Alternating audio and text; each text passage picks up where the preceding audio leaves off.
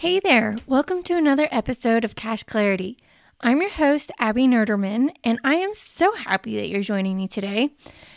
Today, I'm going over my 8-step checklist for weekly bookkeeping-related tasks to confidently control your cash flow and without feeling like you've left the oven on after you left the house. If you're new to business and you don't have any accounting background, you might be wondering what money things need to happen on a frequent basis. Or maybe you've been in business for a while and know that your money things could be working better than they are. I know you want to take care of business. You want all the money stuff to run professionally and smoothly. How do I know that? Because I'm a mind reader. Haha, no. If I had a superpower, I would choose telepathy. Anyway, this is what I'm told by every prospective client I have during our consultation. When I was a new business owner, I of course had the bookkeeping on lockdown, but it was about the only thing I was confident about. I had a lot to learn about establishing my money systems and processes for my own business. I've grown a lot and learned a lot since then, and now I consult on money systems for business regularly. Some business owners that I've spoken to come to me incredibly frustrated. They look at the account balance in the bank and know that it's not what it should be, that it should be higher, and they can't figure out why. They'll say, Abby, I feel like I'm missing something, but I don't know what. Or they'll say, Abby, I think I'm doing things right, but my profit spreadsheet never seems to match up with what's in the bank. I need a sanity check and some peace of mind. Business owners shouldn't have to run their business with a constant nagging feeling between their shoulders. The good news is bookkeeping, when done correctly, can prevent or solve most cash flow problems. So let's get into my 8-step checklist for weekly bookkeeping tasks. Task number 1 is send invoices or receipts for sales that have occurred.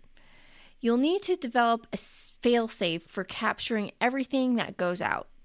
For example, I know someone, an old coworker of mine, that never got an invoice from a contractor that they hired to install an irrigation well.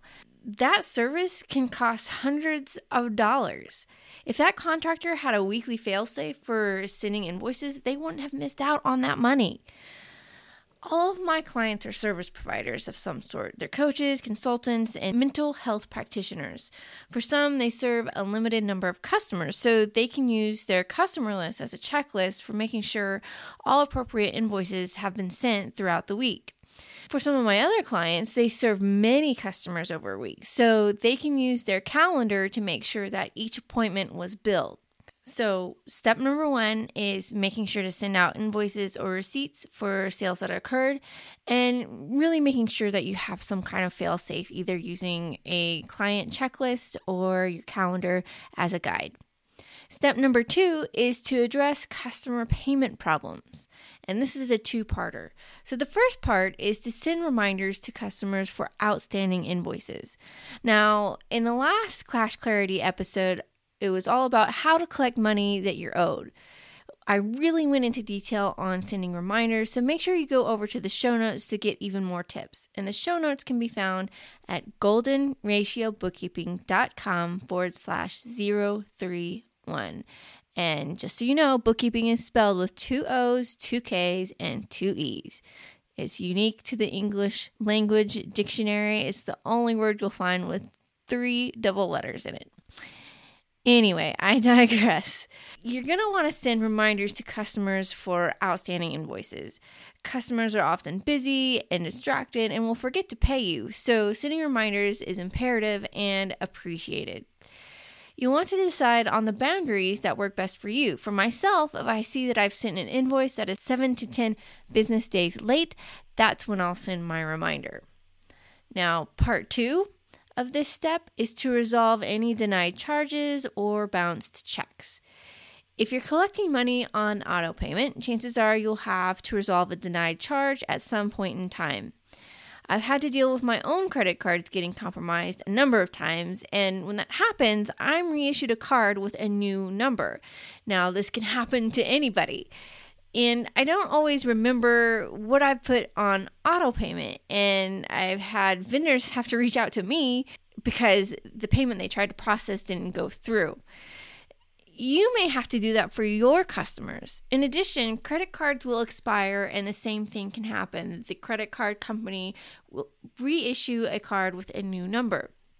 Now, occasionally, I'll see my clients encounter receiving a bad check from a customer, and every time it has been an oversight and not intentionally misleading. So the client just had to go back to their customer and say, hey, I'm sorry to say that this check didn't go through. Can you please reissue your payment? And it's always, oh, I'm so sorry. I didn't realize that happened. I'll correct it right away. So step number 2 is addressing all customer payment problems, including sending reminders to customers for outstanding invoices and resolving those denied charges or bounced checks. Step number 3 is to deposit any cash or checks that have been received. There are 4 reasons to schedule a trip to the bank regularly. 1, you don't want to lose your money. People lose checks more often than you think. Number 2, you don't want your account to get overdrawn. Nobody likes those overdraft fees. A former client of mine would hold on to all of their checks until they got an overdraft fee from the bank. Then they would deposit everything. It was an expensive habit, to say the least. The third reason why you want to schedule a trip to the bank on the regular is you want to digitize your money trail as much as possible. It's more reliable than your human memory and thus better for your bookkeeping. And then the fourth reason is your money can't go to work for you if it's not in your account, meaning you can't turn around and invest it into the company or earn any interest on it. So that's step number 3, deposit cash or checks received from customers. Step number 4 is to pay bills with upcoming due dates. Just like you want your customers to pay you on time, your vendors want you to pay them on time. Paying things on time fosters good relationships with your vendors, and they will look forward to doing future business with you. I keep a running list of all my recurring payments to make sure those go out as expected, whether it's monthly or annually. And then anything that's not recurring and not paid up front versus something like purchasing some office supplies on Amazon, I make sure to add the due date to my planner, and then it becomes a matter of checking it off my list once it's paid. Now, I make sure to pay all my bills in the week of their due date. And normally for me, I am checking to pay bills either once a week or once every other week.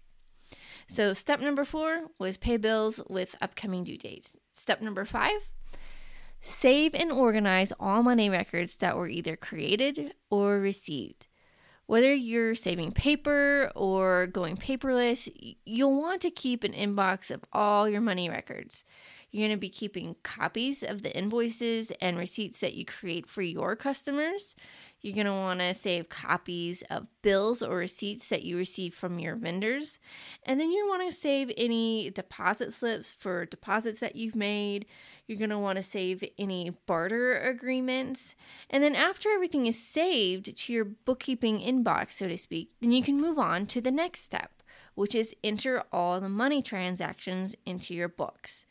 So using all those money records that you save in step number 5, you're going to take each document from your inbox and then make sure that it's recorded in your bookkeeping. Then once you're done, you're going to file and organize those documents to where you like saving them, whether that's in a file cabinet or on an online storage system like Google Drive. So if you need some tips on how to save your files and organize them, check out episode number 1, How to Organize Your Money Files. And again, you can find that in the show notes. So steps number 5 and 6 are to save and organize all money records that were either created or received. And then step number 6, enter all money transactions into the books. Step number 7 is to check your account balances. Log into your online bank portal and make sure you know how much money you have. Same with your credit cards or loans. Make sure you understand how much you owe and the amount of your next upcoming payment. The easiest cost savings hack that I can give you to implement is avoiding bank fees, making sure you always have enough money to avoid overdraft fees, and making sure you don't incur penalties or interest for not meeting the payment requirements. So step number 7, check your account balances. Now we're at the final step, step number 8, and that is to check your budget.